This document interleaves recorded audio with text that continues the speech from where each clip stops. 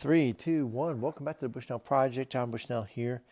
And we're continuing through this Advent season with this O Come, Emmanuel by Jonathan Gibson from Crossway Books that he published this year. And I'm going to do one a day except for on the weekend, although the book has one for every day of the week. So you'll have to get the book to get the others. But we're on December 4th, or whenever you listen to this, it may be way different than December 4th. But some reflections here from an old Puritan, Thomas Watson. Says this: He was poor that he might make us rich. He was born of a virgin that we might be born of God. He took our flesh that he might give us his spirit. He lay in the manger that we might lie in paradise. He came down from heaven that he might bring us to heaven, that the Ancient of Days should be born, that he who thunders in the heavens should cry in the cradle, that he who rules the stars should suck the breast that a virgin should conceive, that Christ should be made of a woman, and of that woman which he himself made, that the branch should bear the vine, that the mother should be younger than the child she bore, and the child in the womb bigger than the mother, that the human nature should not be God, yet one with God. This was not only amazing, but miraculous. Again, Thomas Watson lived in the 1600s. I think he died in 1686. So a reading from Psalm 99, verses 1 through 3. The Lord reigns, let the peoples tremble. He sits enthroned upon the cherubim, let the earth quake. The Lord is great in Zion. He is exalted over all the peoples. Let them praise your great and awesome name. Holy is he. So God is good as we think of the birth of Christ and just that miracle. That it's hard to say it any better than Watson said it. I won't try to add to it.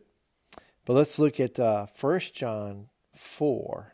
1 John chapter 4, verses 7 through 11. Beloved, let us love one another, for love is from God, and whoever loves has been born of God and knows God. Anyone who does not love does not know God, because God is love. In this, the love of God was made manifest among us, that God sent his only Son into the world so that we might live through him. And this is love, not that we have loved God, but that he loved us and sent his Son to be the propitiation for our sins. Beloved, if God so loved us, we also ought to love one another. And so for us to just ponder the greatness of God, the greatness of God's love, to be more and more in God's word, this is where we find these things. Like, so for instance, Romans 8, 31 through 34. What then shall we say to these things? If God is for us, who can be against us? He who did not spare his own Son, but gave him up for us all, how will he not also with him graciously give us all things? Who shall bring any charge against God's elect? It is God who justifies. Who is to condemn? Christ Jesus is the one who died. More than that, he was raised, who is at the right hand of God, who indeed is interceding for us. Again, Romans 8, 31 through 34. So, glory to God, right?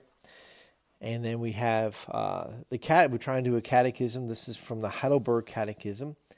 How do you come to know this? Meaning, how do you come to know who this person that can pay the price for our sin, right? It says, the answer is the Holy Gospel tells me. God himself began to reveal the gospel already in paradise. Later, he proclaimed it by the holy patriarchs and prophets and foreshadowed it by the sacrifices and other ceremonies of the law. And finally, he fulfilled it through his own beloved Son.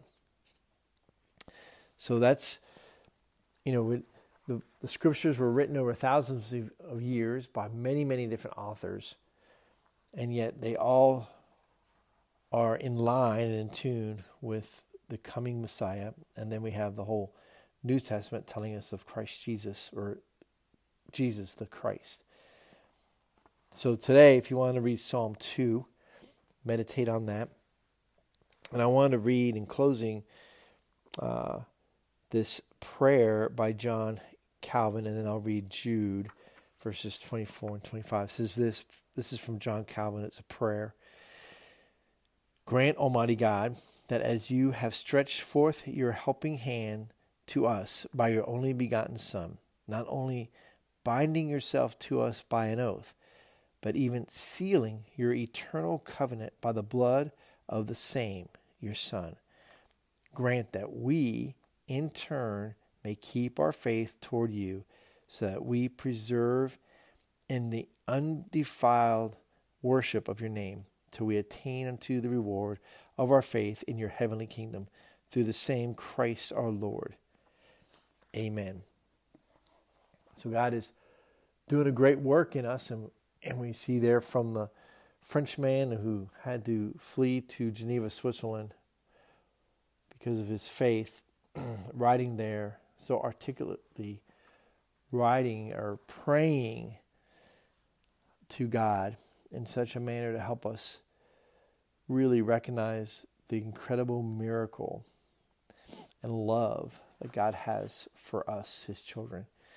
Jude 24 and 25 says this, now to him who is able to keep you from stumbling and to present you blameless before the presence of his glory with great joy, to the only God, our Savior, through Jesus Christ our Lord, be glory, majesty, dominion, and authority before all time and now forever. Amen. So as you go about your day today, don't, we think about all the things that the holidays, all the trappings of the holidays, and without what Jesus did on the cross, without what God and the God the Father and God the Son and God the Holy Spirit did in the whole bringing about Jesus as a baby on that first Christmas morning, what would we have today? We would have nothing. And so it has nothing to do with Santa Claus or Christmas trees or any of that, but is that this great God brought into this world at a very dark time a light. And that light is Jesus Christ, and we are to reflect that light through our lives and our attitudes and our actions and how we love one another. So go and do that. Be light today.